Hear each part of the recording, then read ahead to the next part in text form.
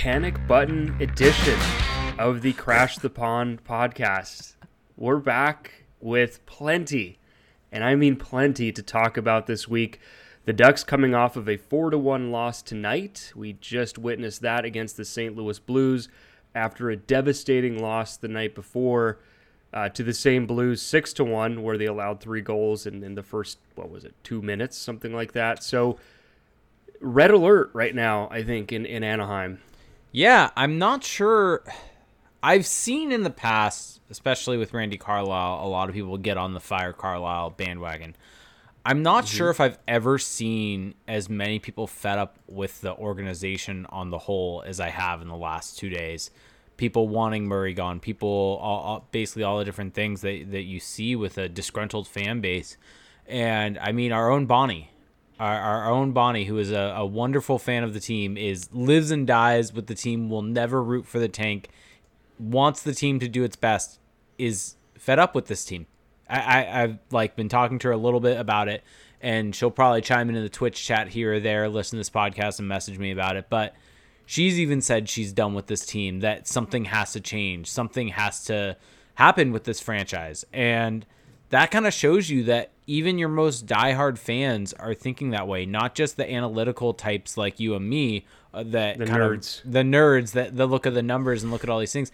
Everyone's seeing it. And it almost felt like this weekend was not the comeuppance, because I don't think that's really the right way to put it, but this weekend was almost a long time. It felt like a crescendo. Like we finally hit, like it's like all these checks that Bob Murray has been writing finally came due. It felt like it was inevitable. Not enough funds in the bank to make payment, unfortunately. I think that, look, we don't want to start too doom and gloom after what we just saw and lose everybody up front. But, think about it, Jake. Even the people who actually watch the games are down on this team now. Because, we don't watch the games. We just look at numbers. Yeah, we only look at the numbers. So we don't sit and watch every game. We definitely haven't done a podcast for years recapping games, going play-by-play, Yeah, you know it's bad when the people who are watching the games, the people in my replies who accuse me of not watching, if even they're saying it, that we're in good shape here. So anyway, all of that aside, let's just kind of look at the week that was, this very pleasant week of Ducks hockey.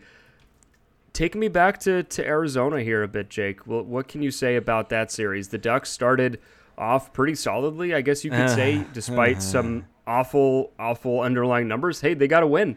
1-0, a game where John Gibson had to be superhuman. Yeah, that first game, when I say that this weekend felt inevitable, it's because of games like that first game where the Ducks got a goal out of kind of nowhere. They ended up taking a 1-0 lead. Am I remembering correctly? Or I feel like at times, because these are series, I'm usually good at being able to separate goals based upon which team was being played and separate by that. I feel like with the way that these series are working, it's messing with my brain. That was the game where Jakob Silfverberg got the goal quick, right? Or was it? Yep. Okay. Yep. Right in the first minute or something. First few minutes. Yeah. Yep. So that was the first game against Arizona when that goal happened from Jakob Silfverberg. And then the Ducks really just kind of sat back on that goal and really defended, really relied upon just absolutely brilliant. That game was actually Danton Heinen that scored. Silfverberg scored in the second game. But kind of circling back, that doesn't really change the point where the Ducks really sat back after getting that goal and let the Coyotes bring the game to them. And basically the only reason the Ducks won that game was that John Gibson was otherworldly in that game. I believe it was like 2.5 goals saved above expected or something in that game with a 1-0 shot. At one point during the game, they showed the stat of John Gibson being up there in terms of, I think it's historical numbers, not positive, of 1-0 shutout wins. Which isn't exactly something I would write home about. That shows more so how poor the franchise has been over the last couple of years at being able to score. So this game almost feels like the way they had been playing the last couple weeks. They had a couple good games here and there against Colorado, but this Ducks team doesn't have the capability to score. And we've been saying that. We said offense was going to be ability. A lot of people said that. We were obviously maybe a little higher that the defense could jump in and help out a little bit with that. But we saw in this game, they scored a goal. and then basically sat back and defended the entire time. The next game, which they ended up losing against the Coyotes, they lost by a 3-2 score. So they ended up getting 2 goals in that game, but it was the same script. It was getting a lead, sitting back on it, and essentially relying upon John Gibson to be able to do all the work for them. And that second game was just absolutely atrocious. We've probably mentioned this all over the place, but in that second period of the second game against the Coyotes, they had .08 expected goals for. .08. Yeah. Like, it's just ridiculous. And so the fact that that series, even though they got 2 points out of it, which is great, they got a split out of it, which from a standings perspective is great. The underlying numbers and the trends that we saw in that series were not a very good thing to move forward. And those trends really reared their ugly heads during this Blues series. Yes. Well, so just to finish up, I guess, a bit on the Arizona series, what we've seen this week has been a steady decline of the Ducks' ability to get away with things, to get away with some of their bad habits. Because in Game 1 against Arizona, they take it 1-0. Danton Heinen has a good game. I mean, he had a really solid game and gets the goal. And everybody's feeling good, even though it wasn't perfect. John Gibson with some amazing saves. But then in Game 2 against Arizona, I mean, you pointed out the .08. I would point to the fact that the Ducks registered 0 high-danger scoring chances at 5-on-5 the entire game. 0 for the game. Not 0 for a period, 0 for the game. I don't think I've ever seen that since the time we've been covering this team, since 2017. And we've seen some pretty bad teams during that stretch, led by Randy Carlyle and those seasons. I don't think I've ever seen a Ducks team during that stretch get 0 high danger scoring chances in a single game. I mean, that, and you and I believe that was the game we did the broadcast, right?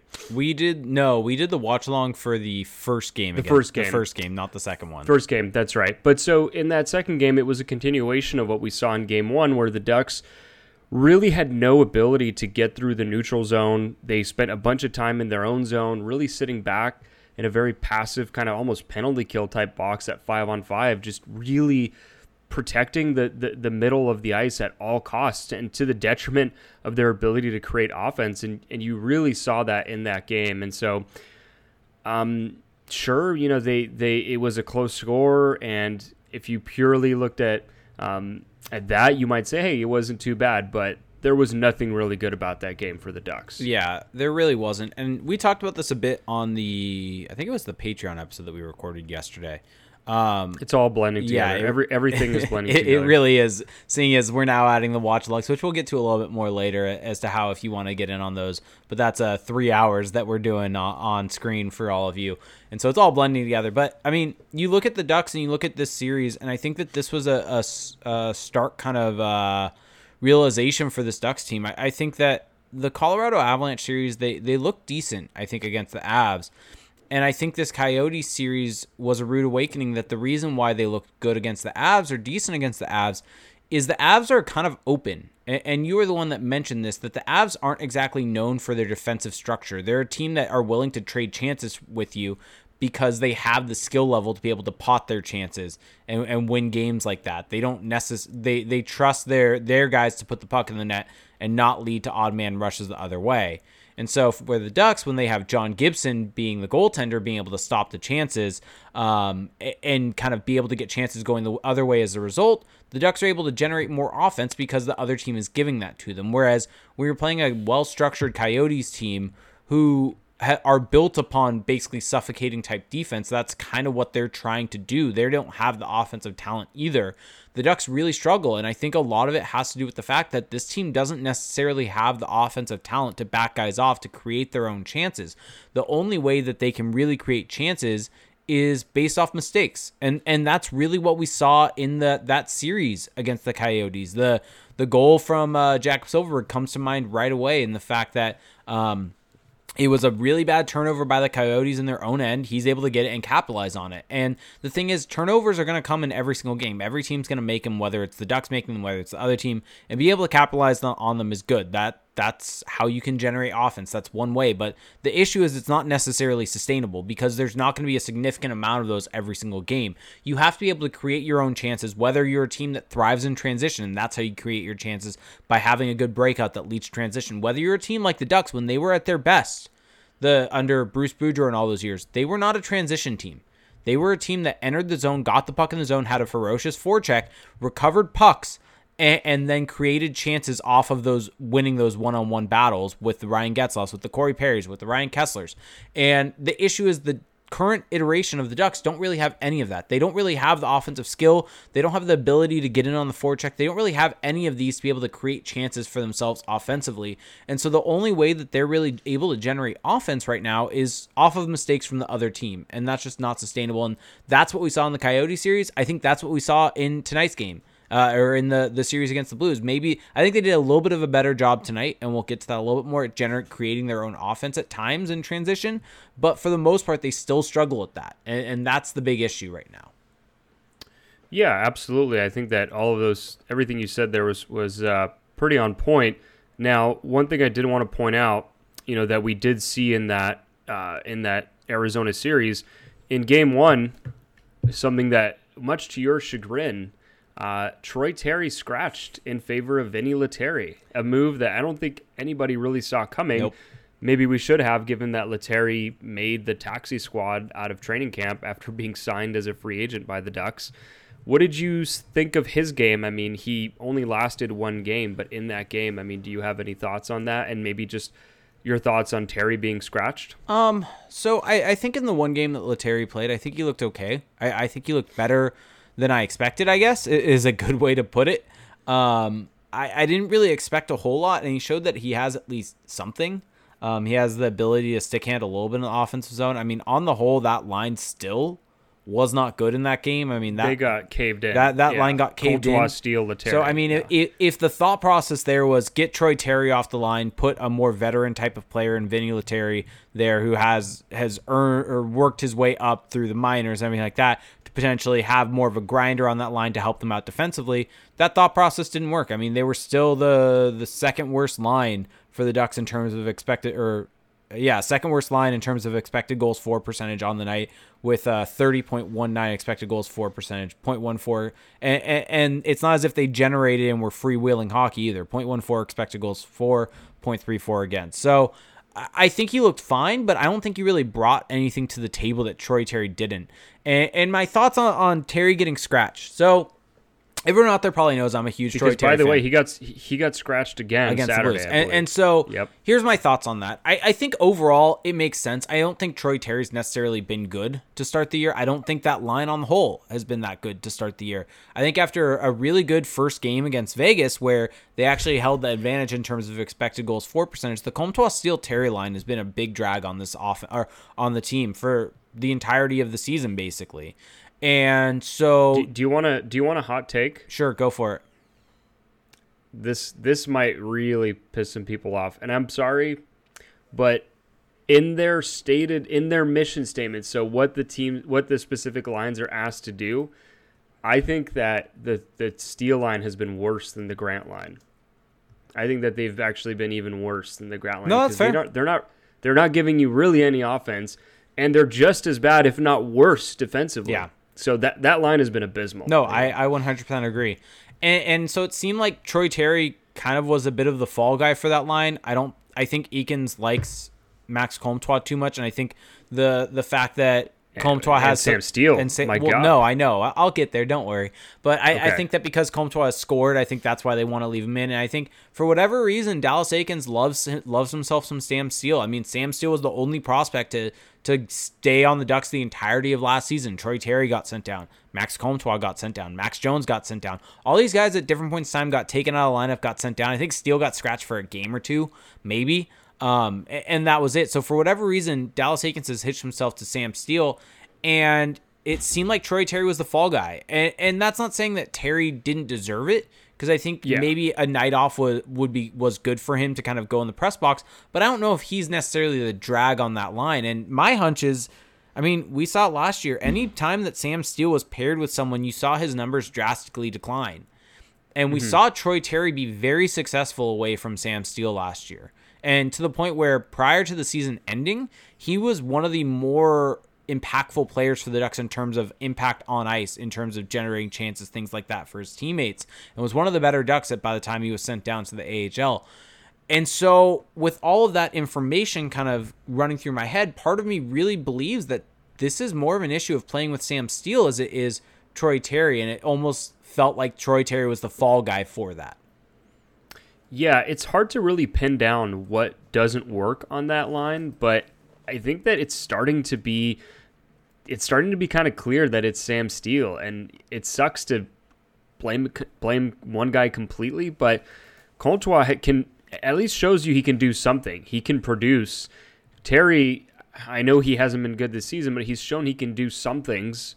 Okay, with Steele, I mean, the things he's done well are extremely limited. He's shown some flashes on the power play last year, and that's really it. So anyway, and the other thing I wanted to get to in this Arizona series, Ben Hutton making his long-awaited debut in the first game, and also played. Has played since. So what were your impressions of Ben Hutton in that series, and just kind of overall since that time? He looks like an NHLer. I don't really know if there's any real other way to put it. I don't know if you view that as a big compliment or a negative, but he looks like an NHLer, which is what the Ducks didn't have on that bottom pairing prior to him. And so he looks fine. He's not really a world beater per se. He's not going to be this be-all, end-all that really helps this defense and really brings them up.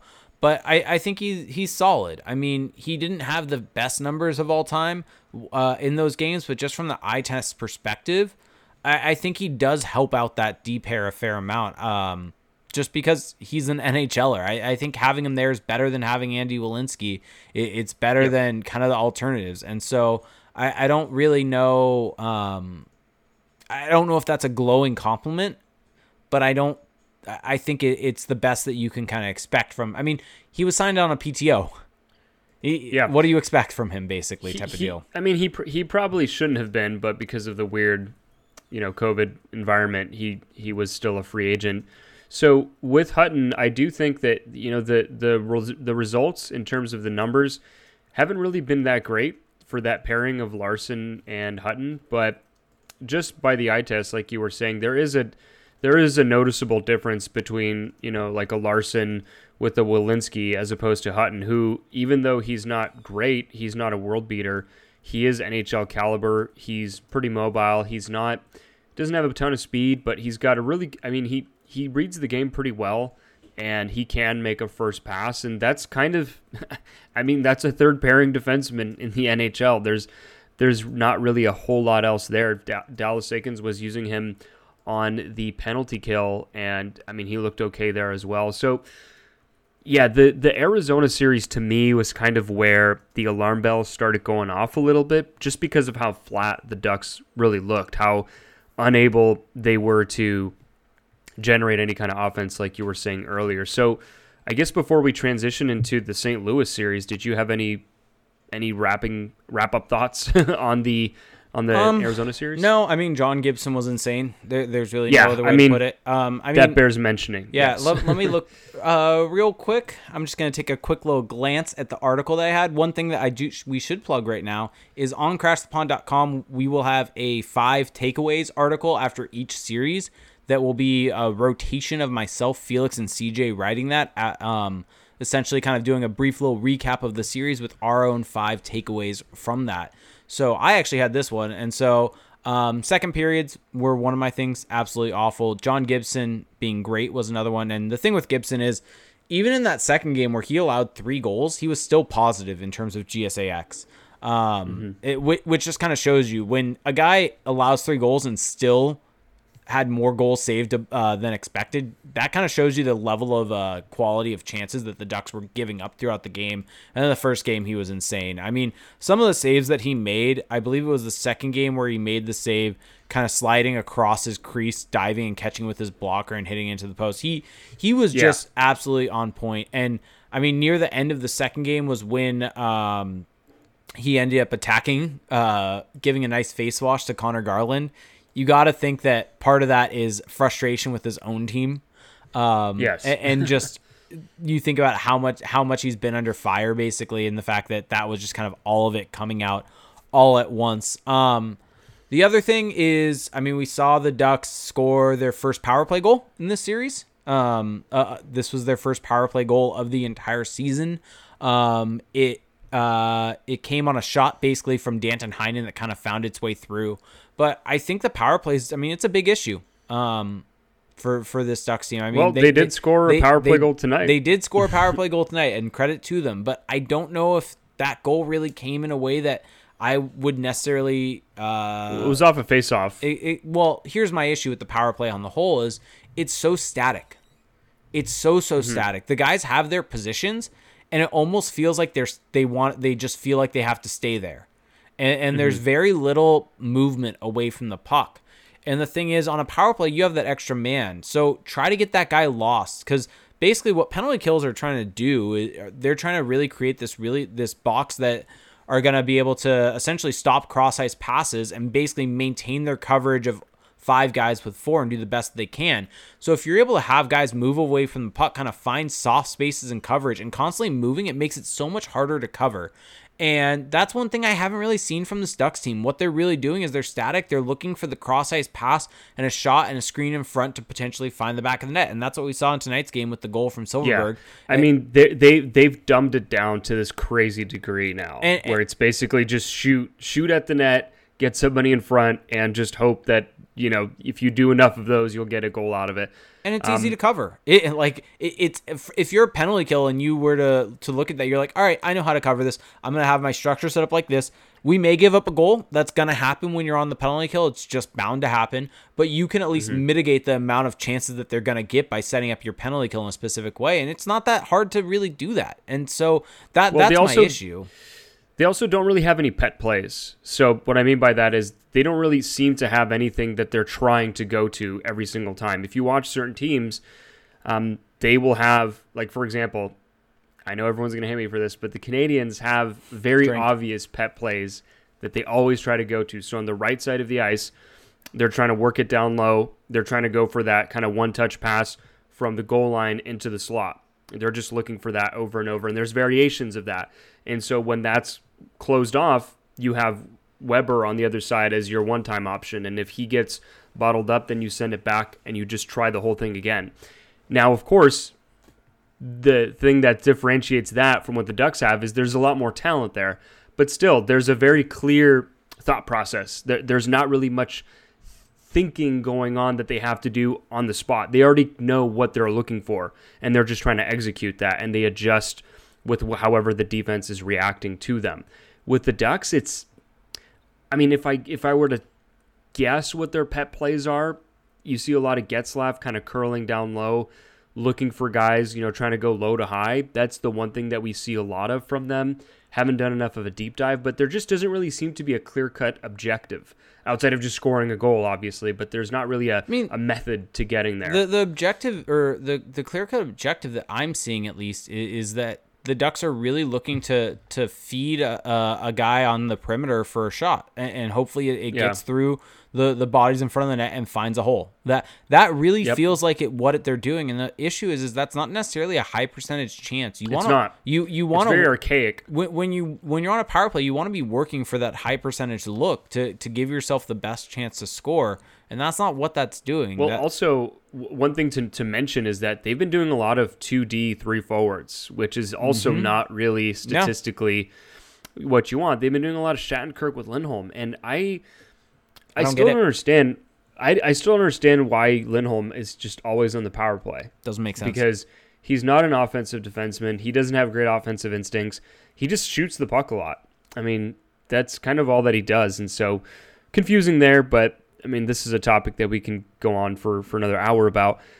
Let's get into the St. Louis series. Real quick, shall we? Before we do that, we've got, I want to give a shout out to Kaika Warrior 22, who subscribed on Twitch, and Bionic Chris just gave us 1,000 bits. So thank you so much to both of you. Thank you, guys. Yeah, well, so we'll do a quick recap here of the St. Louis series. Then we'll take a quick break, and then we will go into the big picture stuff that I know everyone is probably waiting for a bit here. So don't worry. we'll get there, but we have to talk about the actual games to prove that we do watch them, right? Let's talk about last night. Let's talk about that. 6-1, down 3-0 within minutes. What do you make of that game? It felt like a regression for John Gibson. I don't... Goaltending was not great in that game. I don't know if necessarily you want to blame him per se, because you can find issues with the defense in a lot of different ways with the goals that he allowed. But the issue here is that basically the Ducks needed those saves in the previous games to be able to stay competitive. And the difference between last night's game and the games against the Coyotes were they simply didn't get the saves. I mean, if you look at advanced metrics between the two games, it's not that different between last night's game against the Blues and the 3-2 loss against the Coyotes in terms of chances against. Same thing with the 1-0 win for the Ducks against the Coyotes. 2.7 expected goals against last night, 2.72 in the 3-2 loss against the Coyotes, 2.26 in the 1-0 win against the Coyotes.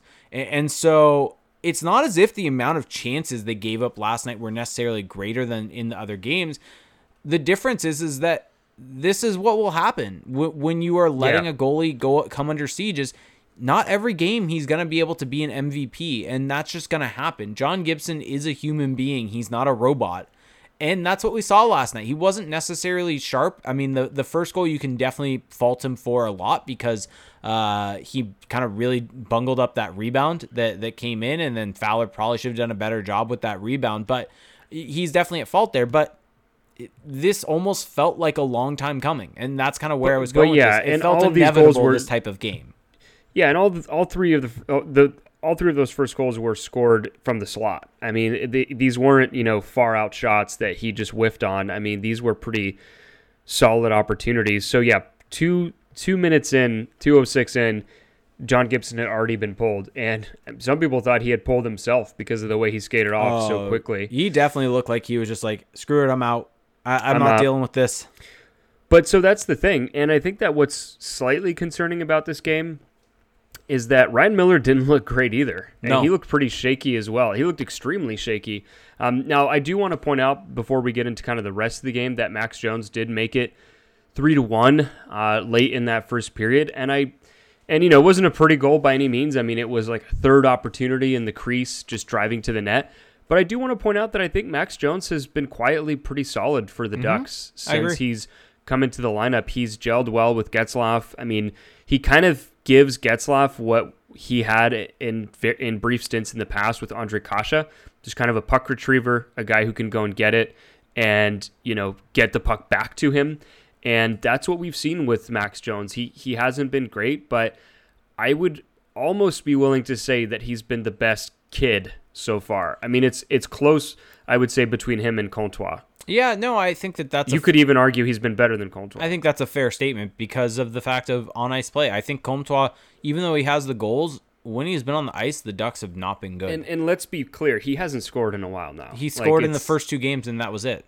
Yeah, exactly. I mean, he's kind of riding on that. And the thing with Comtois that's a bit concerning is he hasn't been getting a ton of opportunities either. Now, in this game, in Saturday's game, we did see Dallas Eakins put his lines back into a blender, and things looked pretty good for a bit. I mean, there was some movement that was actually paying off, particularly when he had Comtois with, I believe it was with Henrique and Heinen at one point.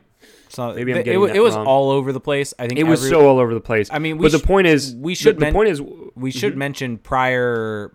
We haven't talked about this at all with this game because obviously there's the big topic about the play, but it was announced prior to the game that Isaac Lundestrom was drawing in for Derek Grant. Derek Grant came out of the lineup with an injury, and David Backus came in for Troy Terry. So the lines to start the game were the same as your normal lines, except David Backus on the right wing of Sam Steele and Isaac Lundestrom centering the fourth line. That very quickly after the first couple of minutes shifted, where David Backus was put between Delorier and Rowney and was the de facto fourth line for the Ducks then, and Lundestrom was kind of thrown all over the place is the best way to put it. Yeah, well, I was just going to say with Comtois, when he got put next to NHL players, legit NHL players like Heinen and Henrique, he looked solid. Like he was getting opportunities. He had a couple of shifts where he got some good looks at the net, and he doesn't really get that much volume when he's with Steele. And so I was kind of surprised that Dallas Eakins didn't really go back to that as much in tonight's game. But yeah, the blender was in full effect. And then after that, I mean, the Ducks tried to rally back, but the Blues eventually make it 6-1. And I mean, David Perron had an incredible goal in the second period, just a blast off the post and in. And I mean, that would pretty much be it. Yeah, and I think it's worth bringing up right here, as you mentioned that with Max Comtois, is that kind of lends credence to the idea that Sam Steele's the drag on that line. And that's the drag on Troy Terry. That's the drag on Max Comtois. And yeah, I mean, it's a bummer because I thought Sam Steele in the first series against Vegas looked really good and looked like he had taken a step in his game. He looked like he had made some changes. And then... Yeah, but I mean, one thing I do want to bring to your attention on that, because I've had that same thought as well. Okay. Even in that series, their numbers were still bad. No, the first game they weren't as bad, but yes, the second game it was bad. The big difference that I've noticed in him is in that series, it seemed like in the offensive zone he had a little bit more poise on the puck, was making passes and completing passes in the offensive zone. Whereas since then, it almost feels like he's been forcing it in the offensive zone. He turns the puck over with a pass across the ice through the slot that just goes straight to a defender's stick a significant amount of times throughout games. So, I mean, the Troy Terry slander should not be happening is where I'm going with this.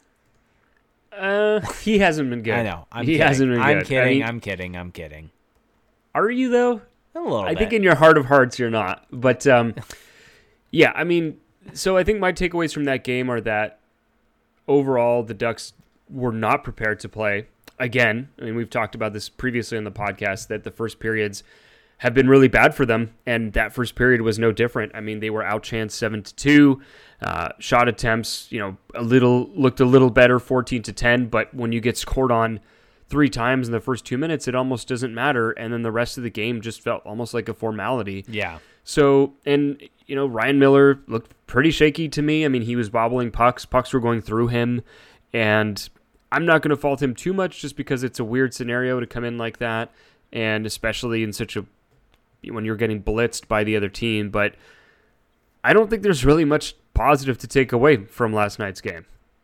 Yeah, I don't really know. By the way, Isaac Lundestrom, I mean, he scored 2 goals Friday night for the San Diego Gulls, and we all knew it was coming. We all knew it was going to come, that he scored 2 goals and instantly got called up, Yeah, whereas, someone else who maybe I'm forgetting what their name is right now, but they've been putting up a lot of points and scoring, game-winning goals of their own in the shootout, getting assists in clutch situations. But for whatever reason, that doesn't matter. Yeah, just having. I think that this person had another 2 points is what I've seen tonight. I'm not sure on that. Don't quote me on that. But just has 6 points in 4 games. It just doesn't matter. But I suppose. Lundestrom, with the 2 goals, structure. Andrew Agazzino scoring a goal to tie the game off of a brilliant feed from this person. But structure. That's got to be the new one. But structure instead of but speed. Oh yes, I'm so happy we found that. Anyway, big booming shot, by the way, looked good on Friday in the game we watched. He did. BBS. We did we did a much deeper dive on that game we did from Friday on the Patreon. So for anyone out there that are patrons, go listen to the bonus episode for a deep dive on that game. Yep. So let's wrap up this St. Louis series here, though, with tonight's game, the one that we just watched.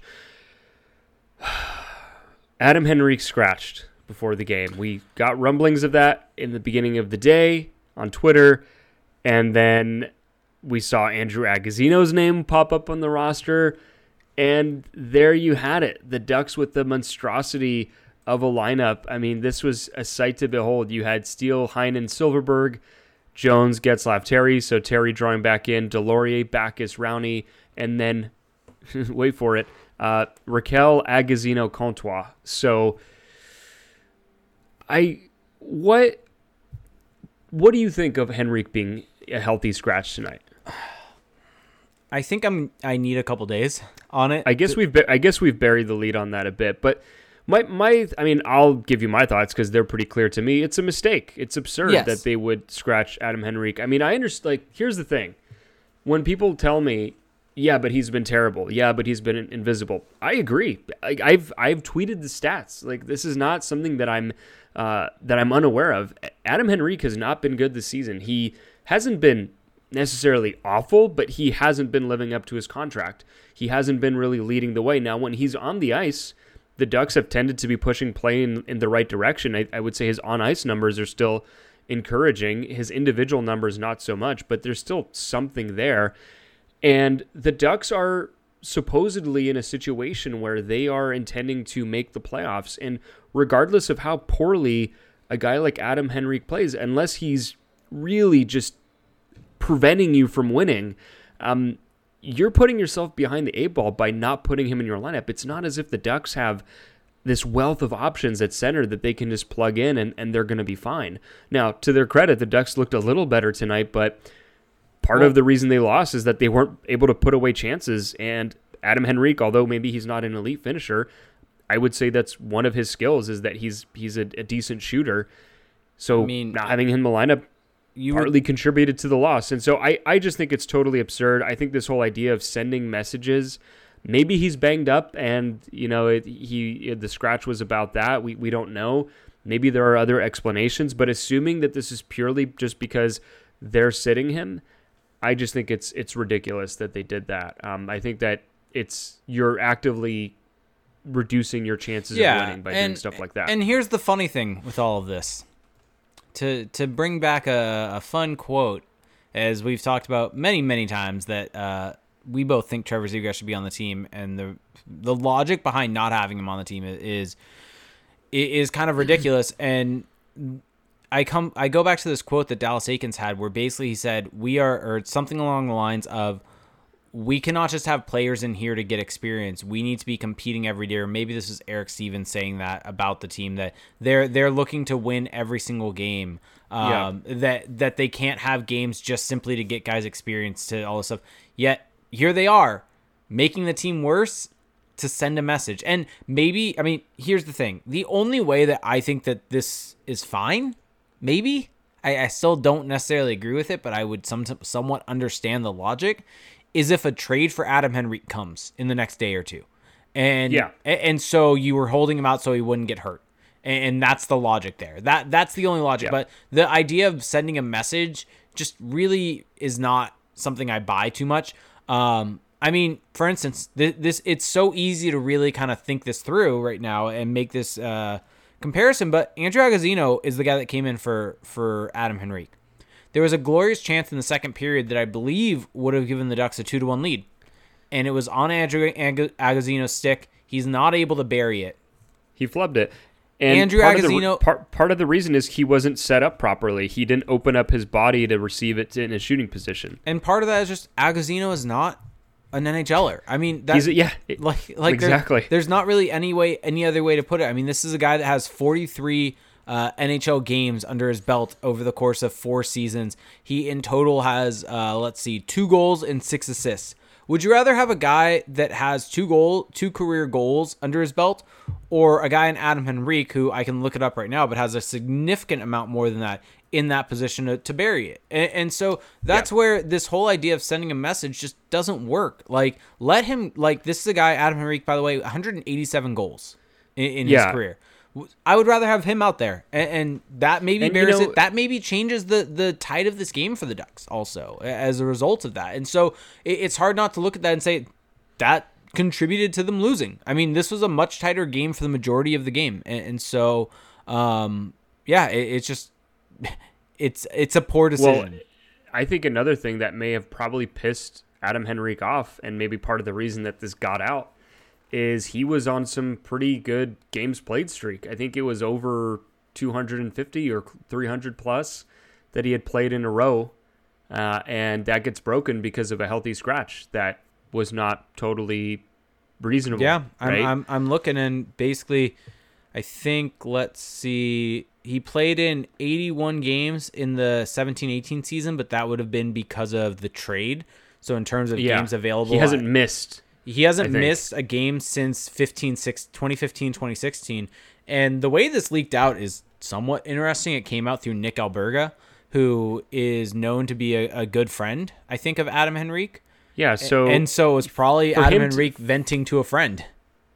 Yeah, and I'm sure the friend isn't going to put that out there if the player doesn't want it out, right? Especially with Nick Alberga, for those who don't know, I think it's every Friday. He hosts Hockey Central at noon. And so he's on a national radio show in Canada once a week and does a bunch of other hits and does a bunch of other hosting. So it's not as if he's some like nobody in hockey media. He's someone who's in the know. And so the fact that Adam Henrique would have given him that info it's noteworthy.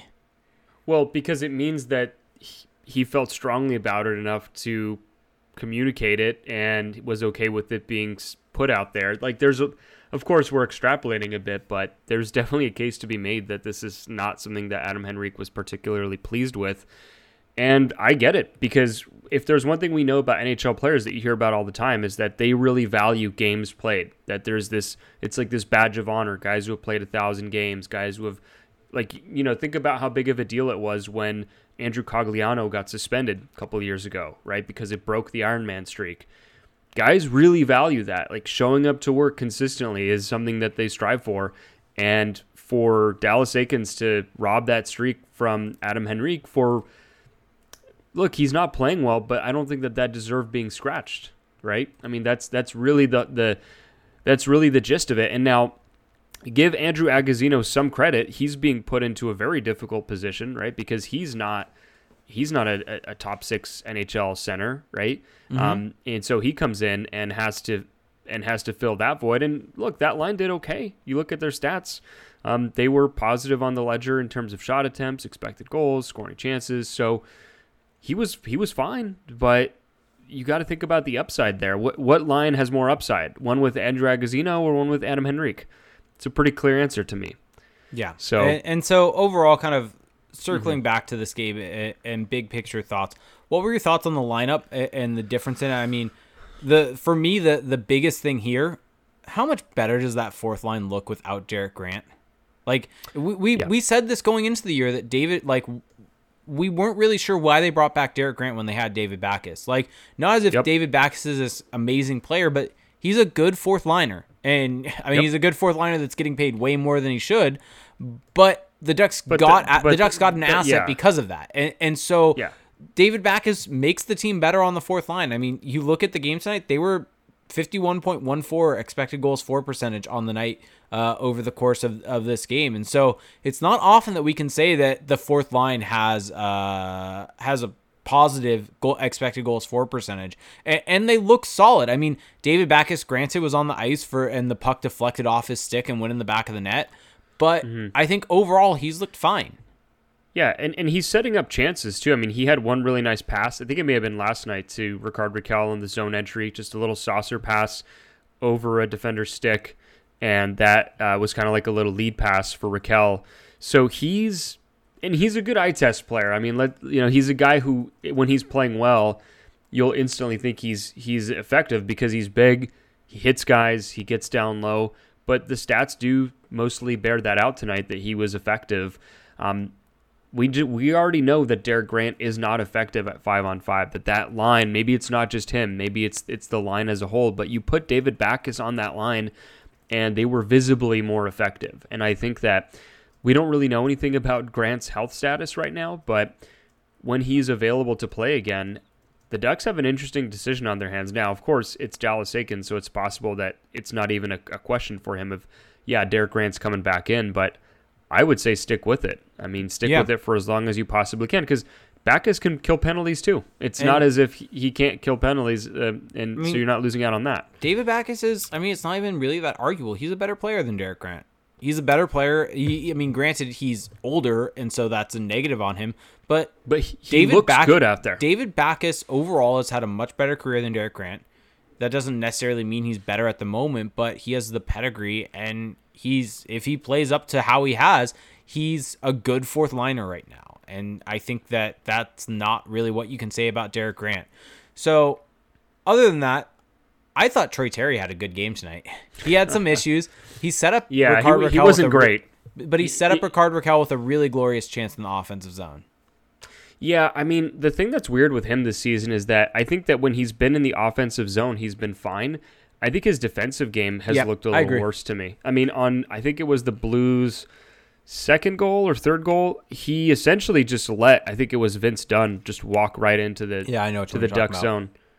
Yeah, he just he did the old Matador defense that you'll see perhaps myself doing in beer league, where you got the stick out, you're kind of vertical, it's your go-to, and the guy just goes right by. You saw a bit of that, and it's just odd because he was a good defender last year, and it's a bit of a volatile stat though. That's something that I maybe wasn't as in tune with when we were thinking about it last summer, but defensive metrics apparently do vary a bit more year over year, so something to keep an eye on. Now, any final takeaways from tonight's game? I mean, a bit of an improvement, certainly.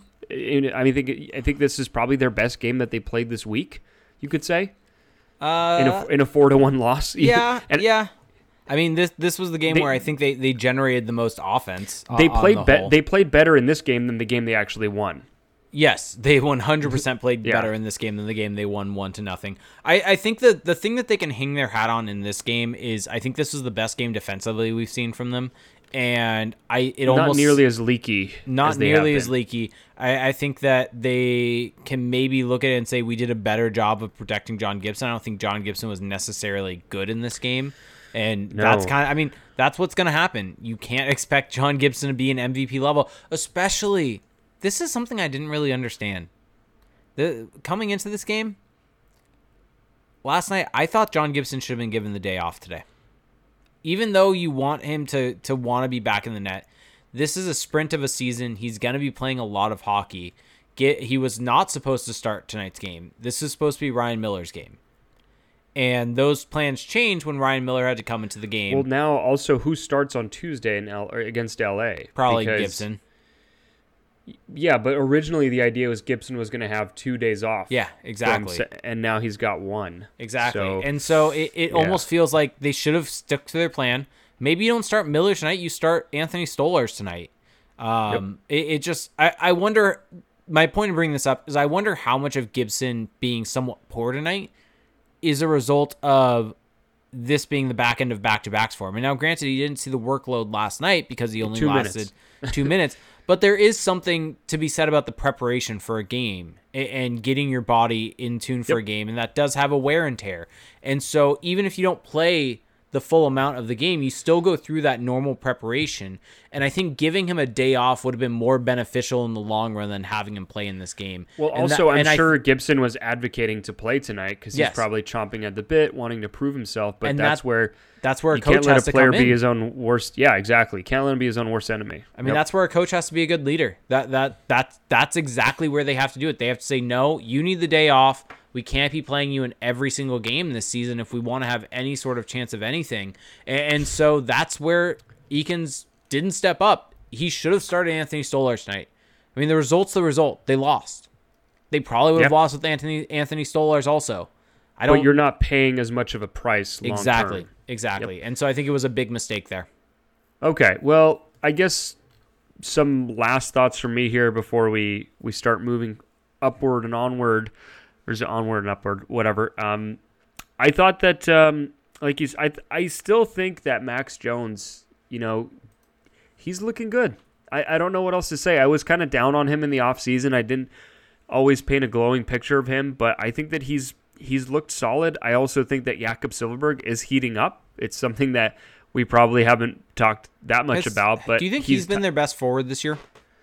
Yeah, I mean, if he hasn't been, he's at worst their second best. I mean, he's got 3 goals now. He tied Max Comtois, and he's been one of the few players in this team who it feels like they're on the positive side of those shot metrics every single game. And he looks, I mean, he's visibly solid. He's getting shots on net. He started off kind of slow, a bit like his other line mates, but I mean, like Heinen, they've really come on. And I mean, I still agree that Henrique hasn't looked great, but you didn't see Silfverberg get scratched after some bad games. You didn't see Heinen get scratched. So anyway, I think Silfverberg's been solid, and I think that's a good sign for the Ducks moving forward. Yeah, definitely. So, I guess one last thing before we jump into a quick read here. this was a good game for the Shattenkirk-Lindholm pairing, who they haven't had a lot of those recently. Nope. And so that's, I mean, for those of you who are really starting to get concerned about the Shattenkirk contract moving forward, you can press pause on that for at least another day. For at least a day, yeah. And I mean, here's the thing. Actually, no. Let's save this till afterwards. So I think it's about time that we have a little bit of a word from our sponsor.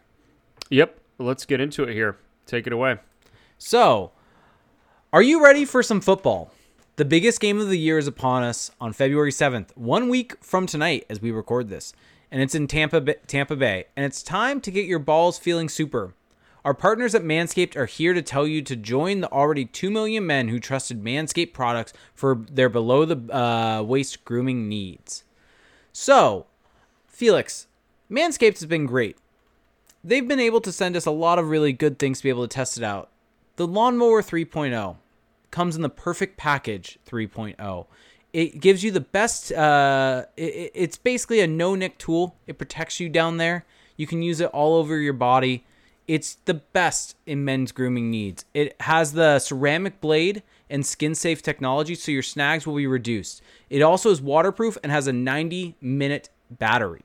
What has been your favorite thing that kind of we have from Manscaped? Yeah, I mean, they've credit to them. They've been just keeping us equipped throughout the last, I mean, what is it now? Couple months that we've been working with them. So definitely the Lawnmower 3.0, to me, that is the bread and butter. Like you were saying, it's the best hygiene tool.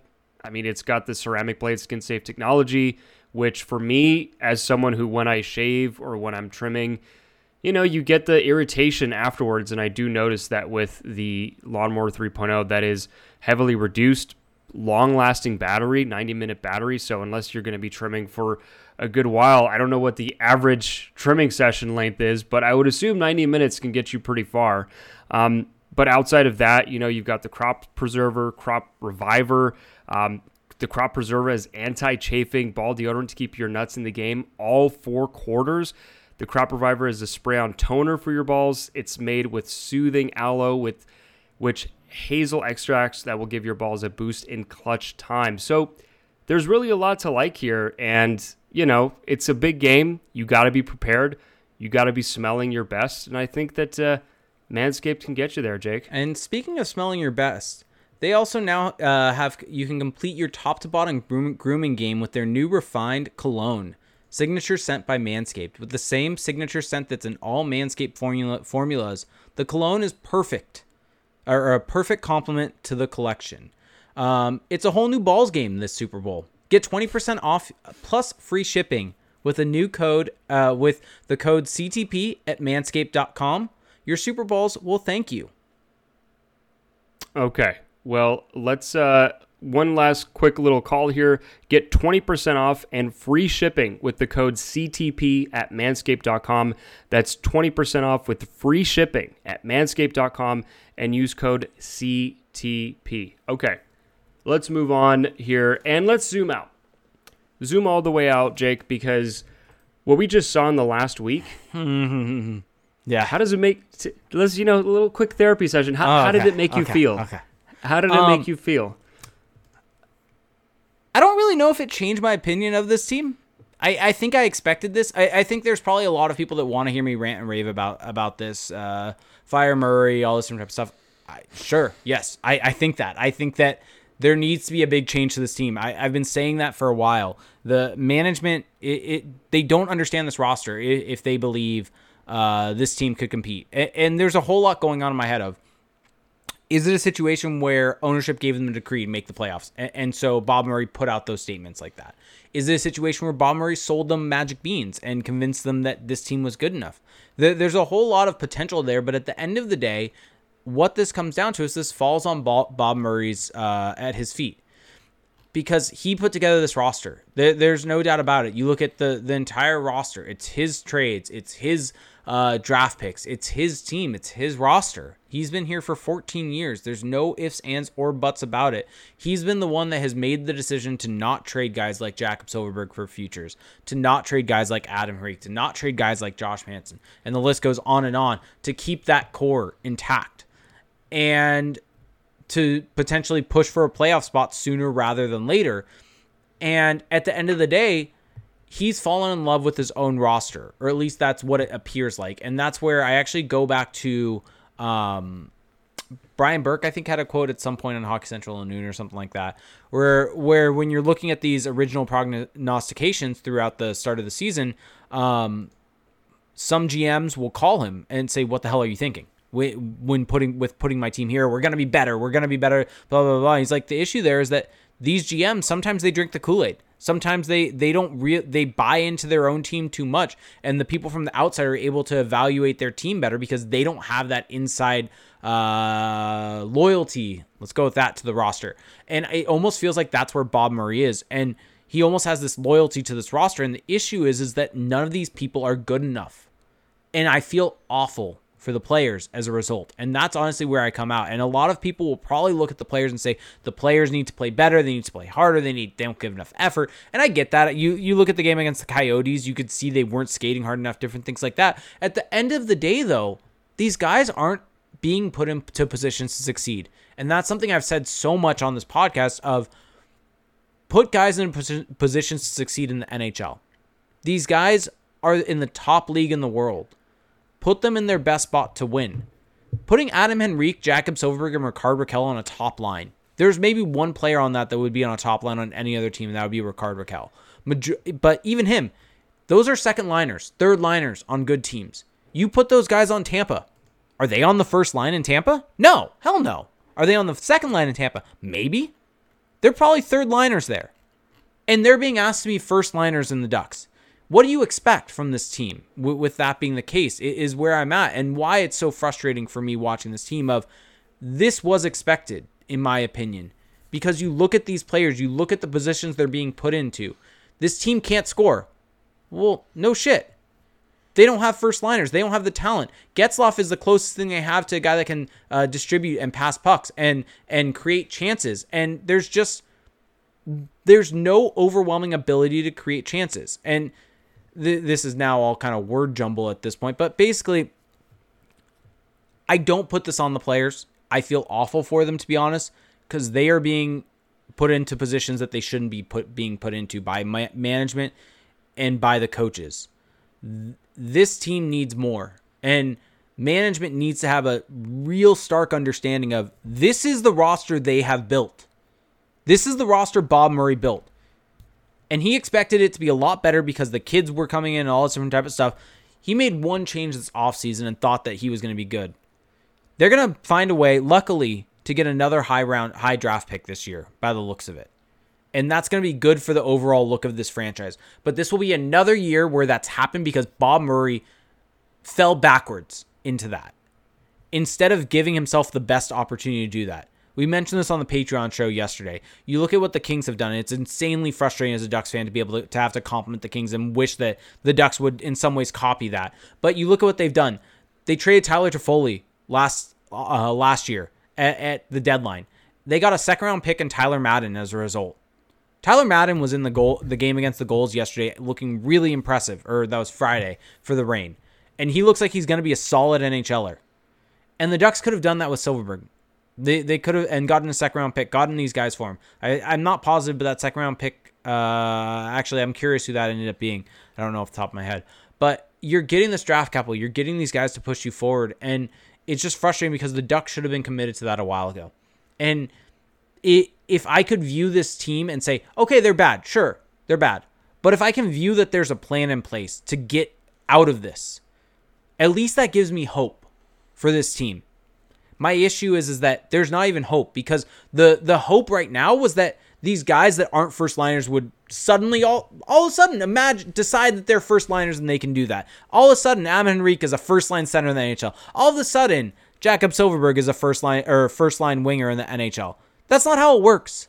You have to get the talent in. You have to do the work. You have to make the trades. You have to put yourself into a position to get out of this. You have to put a plan in place. You have to do the work. And Bob Murray hasn't actually done the work. He's felt like what he's done in the past just gets him there. There's my rant. I wasn't even planning on doing that. That came out of nowhere. That was epic. Oh God, we need that mashed up somewhere. Oh, that was great. That was very off the cuff. Hopefully you all enjoyed that. Didn't even mean to do that. Bob Murray is not putting in the work. No, but it's true. It's true. We should Am I just go wrong? full on sports talk radio. Just But am I hot wrong? Takes only. So here's what I will say. This Okay. will be my addition to what you've clearly laid out. So there are levels of blame here because the talk on Twitter since last night has basically been who is to blame. And you know this maybe better than anyone because we do a podcast together, but I have tried as much as possible to see every side when there's moves being made, and I haven't been that gung-ho about management is at the very core of all of these issues. I've looked at coaching, I've looked at players underperforming, right? Kind of exhausting every avenue.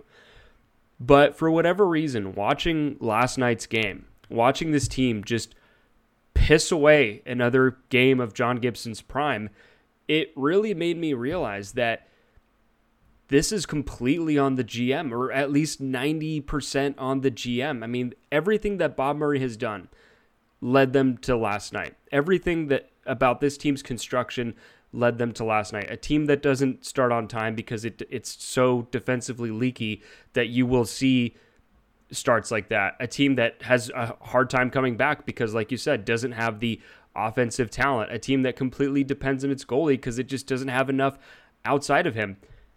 And then on top of that, look, I just wanted to point out that it kind of broke me in terms of I think this is really on Murray, and that management has to change. And I think now the rest of the season may end up just being us beating that drum. We'll see.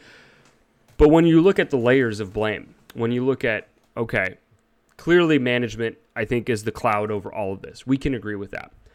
I also think coaching has been far from a strength for this team. People take me blaming Bob Murray as me excusing and absolving Dallas Eakins of any blame, and I don't want people to get that impression. I think Dallas Eakins has not done a good job with this team. I agree, quite frankly. Yep. And then moving down another level, I think that the players.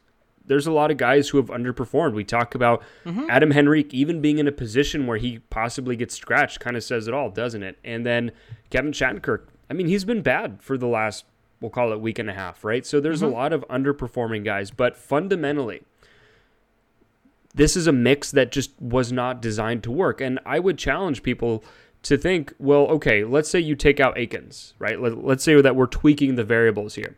If you put in a really good coach, how much better is this team right now? Is this a roster that could be a legit playoff contender right now if you just had the right coach, the right guy pulling the correct strings? Do you think that? My answer, no. I think they'd be a little closer. They would be closer. A little closer. I think they would be closer. I think that with a good coach pulling all the right strings, they would potentially they'd be competing potentially for that fourth spot. I think keep in mind, Eakins' system clearly doesn't work. Well, I think that his decisions don't work. But yeah, I don't know how much, even if you optimize all of that, how much closer you really are. Keep in mind, you and I both are really high on the Wild and think they're probably the third best team in the division, which leaves the St. Louis Blues as the fourth best. And so, do you think the Ducks are? We just saw them play a 2-game series and just get outclassed basically in those 2 games from a scoreboard perspective. On ice metrics tonight was closer, and that's a good thing for this team. But are the Ducks even in the same weight class as the St. Louis Blues? And with Dallas Eakins, I don't think so. I think if you have a better coach there that can optimize things better, I think they're at least potentially in the same weight class. Yeah, if you had the right coach, I think that, when we were thinking about projections before the season, we were thinking of it in terms of an optimized lineup, I think. We were thinking about it almost too much best case scenario because the best case version of this team, I think, is easily better than like the Coyotes, for example. I think that they can maybe compete with the Wild and maybe even compete with the Blues, right? Not saying that they're going to be better than them, but they can give you some good showings. And under this coaching staff, it's been almost a joke at times how ineffective they look. And I do think that is very much at the feet of the coaching staff. I think that it doesn't really get talked enough about how, outside of Dallas Eakins, the Ducks assistant coaches haven't changed since the Carlisle days. Wilford, and I am forgetting the other assistant coach's name now, which is really embarrassing. Mark Morrison. Mark Morrison. Sorry, apologies to Mark Morrison, but Mark Morrison and Marty Wilford have been there for a long time. and they've overseen some of the worst 5-on-5 teams that we've seen in the NHL over the last few years. I don't think that's a coincidence anymore, right?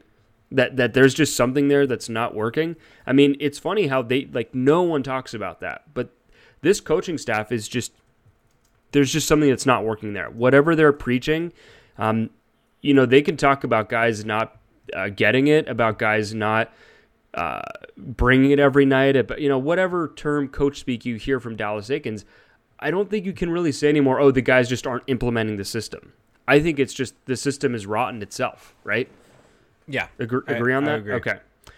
So I think Dallas Eakins definitely has a lot of blame to this, but I do think that Bob Murray has just not really set him up all that well. Now, part of this is on Bob Murray for hiring Dallas Eakins in the first place. Now, we can talk about how, maybe he was under the gun from ownership to hire Dallas Eakins, but look, he's sold ownership on plenty of other things, right? He's sold ownership on Randy Carlyle coming back for a second stint. He's sold them on himself, right? So why couldn't he sell them on a different coach? And maybe whoever was overseeing that decision-making process thought, well, look, you didn't exactly get the last one right, so let us have more of a say here. And partly fair, but as it turns out, Dallas Eakins is very much kind of he's a rookie NHL head coach, right? That's what he is. He's learning on the fly right now, just as much as some of these young players are, and the results aren't awesome. This is not a Bruce Boudreau who comes out of the AHL, right, Hershey to Washington, and immediately is great. Now, of course, different roster, different team, but since that time, Bruce Boudreau's been pretty much great everywhere he's gone, right? So with Dallas Eakins, maybe if he had a better roster, maybe he'd be better, but some of the decisions he's making with this roster lead me to believe that he's not that he wouldn't optimize whatever team he'd get.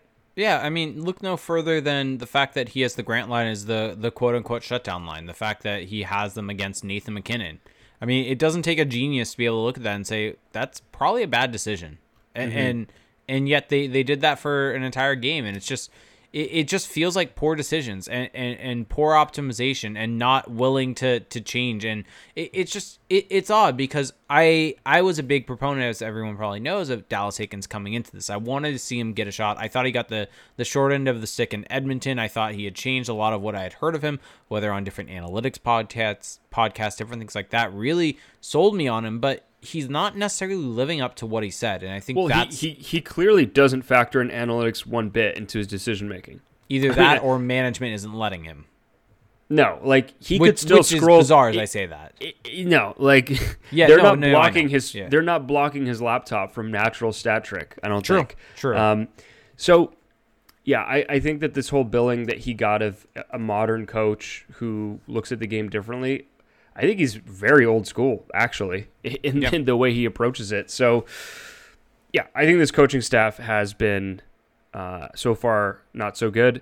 I think that management, we've talked about it ad nauseum, but I think this weekend really brought it into focus, how there's just a mix here that has not been working under previous coaches as well. Now, of course, that previous coach was Randy Carlyle, so not an optimizer there either. Now, the question that I would pose to you before, as we cross the hour mark here, what's the next step for the Ducks? What do you think they will do? What do you think happens from here?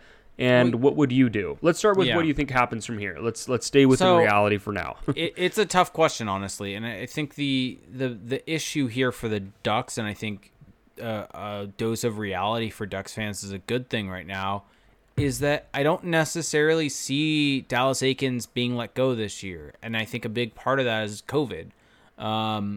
If you bring in a new coach, they have to quarantine for a specific amount of time and get tested. And so it's a long process to get them in. And because of that, I don't really see that many coaches getting fired this year. I was listening to, I can't remember what podcast, but they were talking about that, and that really is going to play a part in this year. And that some guys, there just may not be any firings throughout the NHL as a result of that. And the fact that it's a shortened season and all these different things. So I don't really think Eakins is going to be let go, but I don't know if Bob Murray is going to be let go either, and because that feels like an off-season move to me.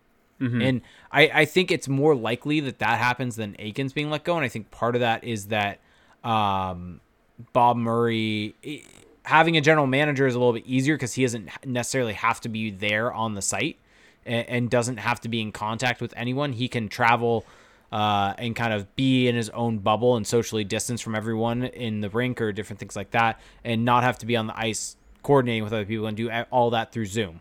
And so, or watch practices and everything like that. So that's why, to me, it might make more sense that Aikens may last throughout the entire season and Bob Murray doesn't. But I don't necessarily think the Samuels are going to pull the trigger on that this year. I think it would really have to keep going this way for that to happen. What I do think is going to happen is Bob Murray is eventually going to bite the bullet and trade away a main core player from this roster. And I think that's going to happen sooner than later as a warning shot to this team. I think that we could see potentially Adam Henrique moved. We could see potentially, we mentioned this on the Patreon pod, the Ducks need to figure out what they're going to do with with Raquel and Lindholm, because pretty soon they're going to be UFAs, not this summer, but the one after. And so the Ducks need to start figuring this out and having a long-term plan of how they're going to get out of this and how they're going to make this team better. And you know what I'm kind of curious about? What's kind of interesting to me is that we haven't heard a whole lot of people bring up the fact that the Ducks are missing Josh Manson right now. You haven't heard a lot of that. No. But I just find that a scapegoat. I just feel like in previous years, anytime there's an injury, it's, well, they're missing this guy. So I think people are low on Manson, which is why. Yeah, I mean, I think it says a lot about Manson. I do agree with you, though, that it just feels like something has to happen, right? And I do think that there are clearly constraints with firing a coach, firing a GM in season in this era that we're living in. So maybe it's probably not going to happen in season, but it feels like someone's going to get moved. Now, it's going to be hard. I mean, Adam Henrique doesn't have this easily tradable contract, right? And he has a 10-team no-move clause. Do you think he gets traded? No. Well, here, I'll read you a quote from tonight from Dallas Aikens on that subject. Yep. This is from Aikens' availability after the game from Eric Stevens. Aikens on scratching Adam Henrique. We talked to the whole group in training camp about accountability. I'm not pinning that last game on Adam at all. We could have taken 5 guys out, but we still had to put a lineup out there. Adam was upset, but Adam is a man of high character. He understands why. He's going to respond for sure. What do you make of that quote?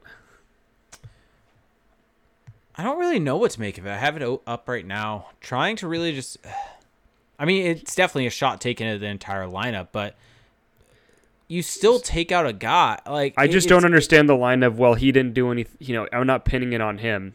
But when you take a guy out and you snap his games played streak, like, that's a very specific move. You can't just say, oh, I could have taken anyone out, but I took him out, right? Like, that kind of smells like BS to me. Yeah, it definitely does smell like BS to me. I don't know. I think something's got to give. I think eventually Bob Murray's going to have to realize. Maybe this sours Henrique on the whole situation and makes a trade easier to get to. Yeah, maybe. So, I mean, I'm curious to see kind of where they go. I think a big trade's coming. I think something's got to give. And I think put it all on the line. Whether that is Bob Murray being let go, whether that is a trade happening, I think a trade happening is more likely to occur than Bob Murray. Sorry for the meowing in the background. Salem has gotten into the room because my wife has let her in here and is now meowing all over the place. So if you're hearing that in the background, that's why. That's funny. I love that. Everyone probably just saw her on the bed a little bit. So we need that. It's okay. Yeah. So I guess I would agree with you. I think something has to happen. It just feels like there's too much tension there, right, for this to go on. Now, looking at what we would do, and then after this, we'll probably get into some questions. If it were up to me, this offseason, complete cleaning of house. Yes. Start all the way over. That includes, and look, it's not because I want people to lose their jobs. It's not because, like I said this on Twitter after the game, I actually feel for the coaches and the players because I think they've been put into a very difficult position by management. Like, they have been set with this, with these expectations that don't really align with reality, right? Of we need to make the playoffs. That's not where this team is at, even in the best case scenario, like we talked about earlier. So I feel for them, but at the same time, the mix isn't working. And so if it were up to me this summer, start all the way over. This franchise, what it desperately needs is just a new set of eyes. Just someone who hasn't been there at all, someone who is not going to have previous allegiances, not someone from the farm system, because as you can see, that has actually limitations that we didn't see coming, like having Isaac Lindstrom on the second line to start the year when you say you want to win. So new eyes. I don't really have any names for everybody right now, unfortunately, but a new set of eyes, a new group, and someone with a clear-cut vision. Because, look, the Ducks have the new entertainment district that's going up around Honda Center, and what year is that going up? The OC Vibe, is that what it is? Yeah, I'm not positive. Yeah. I think it's 2024 is when it's supposed to be done. So, look, this is how I would pitch it to the ownership is, look, we know that we want to sell tickets in the short term, but realistically, we're going to be in rough shape anyway. The league is bouncing back from all the lost revenue. We're going to be protected by the revenue sharing for now. If we bite the bullet now, by the time things are really open back up and there's the OC Vibe, we can potentially have a really good team again. It's a 2 to 3 year plan, right?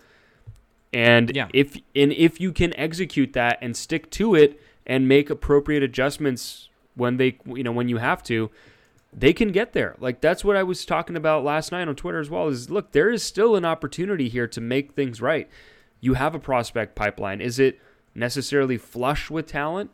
No, but it has. You start to see the framework right now with Zegras and Drysdale, and I would add Perreault's name to that. Dostal. There are names and a couple more drafts, and then you can really be solid there. You have a great market. I think this is a place where players like to live. It's quiet, but at the same time, it's a great place to live. There's just a lot to like about this franchise, and as long as you can optimize that, you can really make this thing work. It's just this current management group seems hell-bent on just maintaining the status quo, just being okay enough to keep their jobs, right? That can no longer be the MO, because that's actually having the opposite effect. It's going to get them fired. Yeah, I 100% agree. And I mean, I completely agree with everything you said. I think there needs to be a cleaning of house. I just think there needs to be a new methodology, a new thought process, and analytics. Let's just really quickly do it. Name some names for GM and coach that you would want to see. I don't know. There's two that come to mind. I know that you have your names. Gillis. Yeah. Gillis is one that comes to mind. Eric Tulsky is another one that comes to mind. So, I think I would go more with Mike Gillis because he does have GM experience. Agreed. Whereas Eric Tulsky, as excellent as he does sound, he doesn't have that GM experience yet. And I don't know necessarily if you want to just be giving the keys to someone in their first job right away, because it is such a big job. I'm not saying he wouldn't do it, but there is it's harder to pitch that, I think, as a candidate. But with Gillis, he does have the experience. He has clearly shown a willingness in the past to embrace new ideas, and I think that is that would actually be my pick. There you go.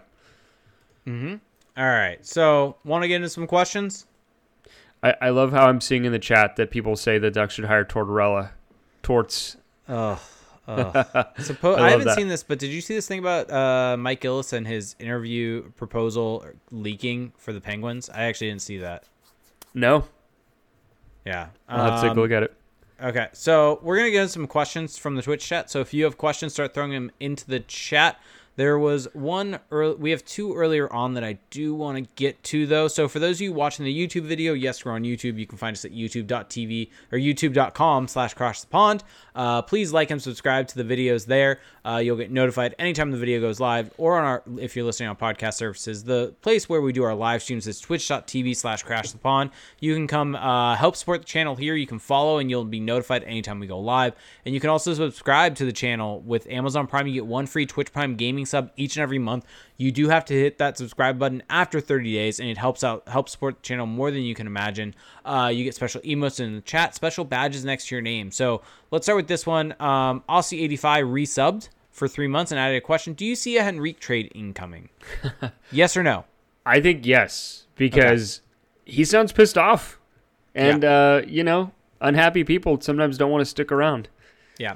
Anime Holics D94 asked us, have we overestimated Bob Murray's drafting ability? Because for the longest time, we always thought drafting as the one thing he is very good at, but is he actually as good as we all have thought? No, 100% no. I think that he's been vastly overrated there. Not saying he's bad, but there is this notion out there that the Ducks always have this awesome prospect system, and maybe this is more about their developmental system. Maybe they have been drafting well, but just not turning guys into NHLers. Whatever the case may be, in recent years, we have definitely seen a downtick in guys becoming NHLers or impactful NHLers, and I think that kind of shows a bit of a weakness, a bit of a flaw right now for Bob Murray there. Yep. All right. NJ Devils fan 68 asks, where will the Gulls finish the season in the Pacific standings? Well, I don't think they're as good as the Ontario Reign, even though they beat them on Friday. I think the Reign are pretty deep, but who knows? Let's just say first, because I don't really know the AHL that well. All right, yeah. Let's be hopeful here. So really quickly, do you want to give a highlight? Yeah, Trevor Zegras had 2 more assists tonight, and he had the game winner in the shootout. Yeah. I mean, I could definitely see the Gulls being one of those teams that really picks up steam as the season goes along, because you have a lot of guys there who are entering pro hockey for the first time, and as they get accustomed, there is the skill level there, so you could see them do well. Yep, definitely. All right, so Fat Geralt asked this question: who would you pick with the first rounder this year? I mean, really, you and I don't really have a great idea. I mean, what is Owen Power is the people that everyone haven't done enough prep to really let you know. Yeah, but Owen Power is the name out there. I mean, I know Matty Beniers is a guy that looked really good at the World Juniors. So I mean, those are the names that I really know of at this point in time going into this draft. And so we've got this question from Ikaika Warrior: is anyone on the Ducks safe from trades? Do you think there's anyone that you would consider safe? I think Ryan Getzlaf's safe. I mean, he has a full no move. Do you think John Gibson is safe? Well, that's kind of a weird question, because I think safe, Gibson being traded wouldn't be some indictment against him as a player or that he hasn't performed well enough, right? I think when we think, is a guy safe from a trade, you think of guys like Raquel, Henrique, Silverberg, who, if they don't perform well enough, they're on their way out. With Gibson, he's pretty much a guarantee to be a positive for this team. So him being traded would just be more about, we just need to capitalize on his value and reset, essentially, or use his value to go and get prospects. So if by safe you just mean, is anyone off the table? I don't really think anyone's off the table right now outside of Getzlaf. I think Getzlaf, Drysdale, Zegras. If you're including prospects, then yeah, sure. Yeah. So we know Zegras and Drysdale are not on the table. Yeah, exactly. If they weren't willing to trade them for Pierre-Luc Dubois, they're not willing to trade them. Yep. Time Twitch asked us, and this is our good buddy Time. All the current kids are disappointing and don't matter. Why should we get excited for the next batch when Murray has shown zero ability to draft goals? Well, look at what they've done. I mean, it's pretty simple. Look at what Trevor Zegras has done compared to Troy Terry. I mean, he's at 19. He's shown far more at the levels he's played at, and even, I mean, you can even compare them in college. They both played NCAA hockey. It's pretty clear that Trevor Zegras has a much stronger track record. Now, does that guarantee he'll be an NHL player or a first-line NHL player? Maybe not, but I think his starting position is clearly ahead of Troy Terry. I mean, he was a 9th overall pick compared to a 4th rounder. Well, and the other thing you kind of have to trust that to some degree. Just look at World Junior track record. I mean, we've said this a bunch, but Trevor Zegras tied the U.S. record for most World Junior points in Troy Terry's claim to fame at the World Junior was with him being the only skater on the ice. Yeah. So, And Zegras has basically in every game except for one. I think he has 2 points. He has 2 assists in every single game outside of one game that he's played in the AHL. I just think that this is a matter of you've got to watch them play and kind of just see, like, this is a different caliber of player. Yeah, 100%. Yeah. All right. Ginger Wolf asked, the Ducks look gassed a lot. Certainly part of that is frequently bad positioning, but should conditioning be better as well? Do you think the Ducks are a badly conditioned team? Well, there is this whole thought of, well, the teams that haven't played in such a long time, are they at a disadvantage? I don't think so, because they've had months to prepare. In theory, they've had months to get in awesome shape, and so there's really no excuse there. And if they're in bad conditioning, that's 100% on them. I mean, if you're a pro athlete and you're not in shape, what are you really doing at that point? Well, there's been a focus from the coaching staff on the shift length is what they focused on in the last couple of days, and that doesn't exactly line up with the actual data that we have. We have numbers on shift length, and it doesn't really line up with them actually taking long shifts. I think they look gassed because they're defending a lot, and because the system is tiring. Yeah, and so I think that's. It's more so they're caught out there. The system's bad. The players are being put in positions to fail, and so they're caught defending for most of the game. I think that's why. Yep. NJ Devils fan 68 said, "Who won the men's Royal Rumble tonight?" The Royal Rumble was tonight. I caught most of it before we started recording. Looks like I did miss the end. It looks like Edge won. Edge came back, entered at number 1. I think is now the second or third person ever to enter the Royal Rumble at number 1. Come out the other side with the win. Weird decision. Not the biggest fan of this Rumble. Keith Lee should have been in it, unless I'm missing something. I did not see him in there, and that was a big disappointment for me. Haven't paid attention to the WWE very much, though, of the last little bit. So, tuned in for the Royal Rumble. Been more of an AEW person of late. There's your wrestling talk, Felix. Just for you. Continue. Ken Pafu asked, do you think the Samuels will allow Bob Murray to make any more trades? And I think that's an interesting question. If Bob Murray is a bit of a sitting duck, and we agree that they should probably clear house in the offseason. Is it sitting duck or lame duck? Or is it both? I think it's both. Okay. Chime in the Twitch chat. Let us know. I think it's lame duck. But anyway, yeah. Whatever. I guess a lame duck would be sitting as well because they're immobilized. Do you think the Ducks should allow him to make trades? Well, I don't know to what degree they even discuss that with him, but yeah, if he's a wounded duck, then I think you're in a position where you really have to think about what these trades are, and so it's case by case. If it's a trade that you're flipping an Adam Henrique for picks and prospects, I don't think there's any issue with that. But any hockey deals where you're trading like an Adam Henrique for just like a 1-for-1 for another struggling veteran, I would just red light on all of those. Those are not acceptable at this point. Yeah. Nate's asking, what do you think Rickard Rakell's worth? And one name that you and I yesterday were kind of spitballing as a comparison is I think Tyler Toffoli's a decent comparison for Rickard Rakell. Higher end pick and prospect is probably the value. And here's the thing is Tyler Toffoli at the deadline got you a second round pick and a pretty high prospect. What does Rickard Rakell with a year and a half left on a very cap friendly deal get you in addition? Yeah. I think he gets you a significant actual return and can really help out this team long term if they end up moving him. M. Young said, I could, but could you guys see Gibson pulling a Wah and just giving up on this team and requesting a trade? If so, what kind of package do you guys think Gibson could get?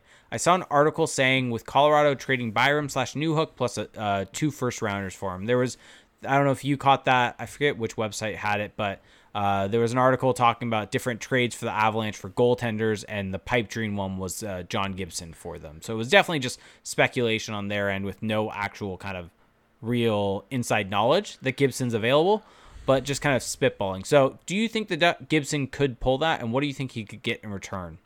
I 100% think he could pull that. If he ever did decide, you know what, I don't want to spend my prime years for a team that can't win and doesn't seem to be able to put together a winning roster and hire a winning coach, then yeah, I want to take my talents elsewhere.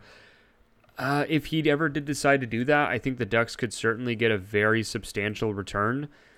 I would not be looking to align with Colorado, even though there is a match there in terms of need. If the Ducks are going to cash in on John Gibson, who has to be their biggest trade chip, their most valuable trade chip, I think that you need to solve your main issue. And to me, the Ducks' main issue is lack of high-end offense. And if you get Bowen Byram back, that's great. Bowen Byram is a fantastic prospect and will give you another awesome prospect along with Jamie Drysdale, and the future on the back end suddenly is basically set in stone. But I just think that this league, the best teams are built on elite forwards, star forwards, and unless you're getting something even close to that back, I wouldn't do it. Yeah, agreed. Real quick, as you can imagine, Bonding chimed in on the sitting duck, lame duck thing. In our Twitch chat, and it's both. Sitting duck means the gun can pick him off, so yes, he is sitting right there. Lame duck means injured and unable to defend himself or run away. See, I was correct. You said lame duck. I said sitting duck. Well, no, right? what I said is, so if you're lame, you have to be sitting, and if you're sitting, you could be lame. Anyway, all right. So we have 2 more questions that we'll get to, and then we'll wrap this thing up. Scientific Lance asks, if you are Gibson, when should you request a trade? Do you think it's this year, or do you think it? I don't know. I mean, I don't really know what's in his head, right? I don't know if hockey players aren't like basketball players where, you see trade requests all, quite as often. And so and that's not a shot at basketball players, by the way. It's just like there's a difference in, I think, the agency of the players in that league versus the NHL. So I think that with John Gibson, what does he want? I mean, if he's happy just living here in Southern California and, kind of toughing it out until the Ducks are good again, then I don't see him leaving. But if he has this competitive fire that is just not going anywhere, then yeah, I mean, he's probably going to want out. So if I were him and I was at all feeling like I want out, I want to go win now, then the trade request would be now. I mean, you got to get out while you still can. Yep. And then Anime Holics D94 said, question, if this draft is going to be very defense heavy, we already have a high pick anyway, should we be criticizing picking Drysdale in the last draft when guys like Rossi were available? 100%. I mean, I was saying that on draft night that yes, I think it was a missed opportunity. Even if Drysdale is a good prospect, even if he's going to be fine for them, I think that, again, the Ducks have this unsolved issue of high-end offense in droves in the pipeline. Sure, you've got Zegras, but he's kind of alone. So, yeah. I think like all draft picks, I think we're going to have to wait until we have the bigger picture of where these guys turn out, whether they hit. No, it's not about that, but continue. I was just going to say that I think we need to see that bigger picture before we see that, because who knows how Rossi actually turns out. You and I have our beliefs on how he's going to turn out. Well, but it's not just Marco Rossi. Like, there were other guys. True. Alexander Holtz, Cole Perfetti. No, like, this wasn't just... No, but my point is we need to see... I think we need to see how Jamie Drysdale turns out in comparison to those, because if Jamie Drysdale becomes undoubtedly the best player, then the Ducks made the right pick. Yeah, but that's after the fact reasoning. Like, of course, you could say that if that's how it turns out. But shouldn't they be taking best player available? To me, you judge it by who, like, it's about what you know at that time. Who Agreed. You think is the best, what are your options? So, but my point in saying this is... I don't really believe in evaluating it after it shakes out 3 years later. But they should be taking best player available, correct? And they didn't do that, I don't think. So. Agreed. That's yours and my opinion. Mm-hmm. But if their opinion was Jamie Drysdale was the best player available, and he turns out to be that, then they were correct in picking that player. Yeah, but that's not going to happen. So anyway, fair enough. I'm just saying that there is some patience that has to, and if all things turn out as you and I think, then sure, there is definitely a way that we could criticize it. But real quick, I want to get this question in because I'm wondering your thoughts on this. And this is something I saw someone throw in our Discord chat also. Realize92 said, do you think Montreal would trade Cole Caulfield? Do you think you could get Cole Caulfield for Rickard Rakell? No, not a chance. Do you think you get Cole Caulfield plus for Hampus Lindholm? Very unlikely. Damn, you are that high on keeping Cole Caulfield, and you just look at the Canadiens roster. Like, they have guys at every position signed. It's just for them to trade out or for them to get a Rickard Rakell, they have to be trading someone out, and Rickard Rakell just isn't worth an A-level prospect right now. Fair enough. Just throwing it out there. No, that's insulting. Get away from me. So mad. You want to hit this real quick? We had this from Ken Knight in an email. We'll do it real quick. Basically, he's concerned about the power play. Who do you think has more blamed with the issue that the power play has had? Coaches or players? I think I'm actually starting to lean players a bit on that one. Huh. Because we've seen this power play be bad now for a while with different coaches, right? It wasn't any good before under Carlisle. True. And it's not good now. But it's the same assistant coaches, like you said. Well, yeah, that's the thing. So I definitely think it's like it's what I come down on most of the time. I would say it's 60-40 coaches. But maybe before I would have been 70-30 coaches, whereas now I think it's a little bit more on the players. But you know what? I think the power plays looked okay at times in the last couple of games. When they've got Steele with Terry out there and Getzlaff, the puck moves around pretty good. It's just that first unit where they go 3F, 2D that I just don't understand. Yeah, definitely. So, okay, that's going to do it for us for tonight, though. Thank you all for the questions. Thank you, Ken, for the email and questions. This has been a good one. This has been a fun one. Yeah, there was a lot to get through, and hopefully everybody enjoyed that. If you did enjoy it and you want to keep supporting our show, well, we've got a bunch of different ways that you can do that. So we talk a lot about our Patreon as we kind of go through our episodes here.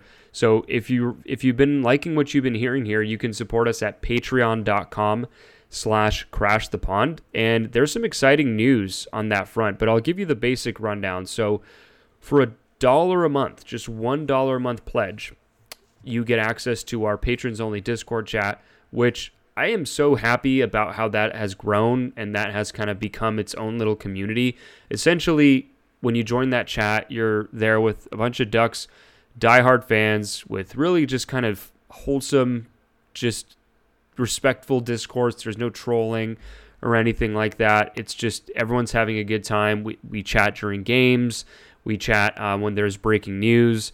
It's a lot of fun. And so if you get that for $1 a month, if you're someone living in an area where you don't know that many other hockey fans, I think that could give you just an easy way to get into a new community that sees it maybe how you see it, and also you get to support your favorite show. Now, for $5 a month, you still get access to the Discord chat, but you also get access to 2 bonus episodes a month. Now, for these episodes, if you enjoy kind of maybe the lighter side of our show, I think you'll enjoy it. There is a bit more banter. It's a little more unfiltered. We go more in depth on topics where, clearly you can see on these shows, we have to hit a bunch of different topics, so we don't have quite as much time to go in depth. We sometimes do league-wide rankings. Sometimes we go and talk about completely random things. We talked about The Mandalorian. Did an episode where it was almost entirely The Mandalorian, which, if you're a Star Wars fan, congratulations. You need to watch WandaVision, because we're definitely going to be doing that on WandaVision. Yeah, everyone keeps telling me about that. Yeah, you need to watch it. But we'll talk about it. We are also introducing a new tier, and this one I'm very excited for. So, Jake, why don't you give us the rundown on that one? Yep, so we've introduced a new tier at $15 a month, and with that, you will get all of the previous benefits that Felix talked about. You will get the 2 bonus episodes, you will get access to the Discord chat, and on top of that, we have added 2 watch-alongs a month that you will get with the $15 a month. And so basically what that is there will be an article that will be posted with a link to a stream that is only exclusive to people that have that link. The only way you can get that post is if you are a patron at that specific level.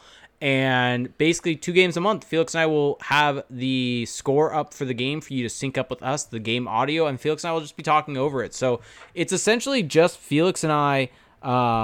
Think of us as the replacement commentators. Well, not only that, but it's basically picture this podcast that goes for an hour and a half a week, basically, and that for 3 hours, basically, of us just talking over, shooting the shit, basically, talking about the game, answering your questions. When you're in the chat, we'll be answering your questions, talking about it, going through. So if you have questions that you just really want to spitball with us, there's another great way. Picture it not only as a watch along, but a way to just kind of have 3 hours where you can just interact with us as we're talking. And well, also, I do think that, to me, the big value of our broadcasts is that we give you insight during the game that you would not get from the broadcast. Yes.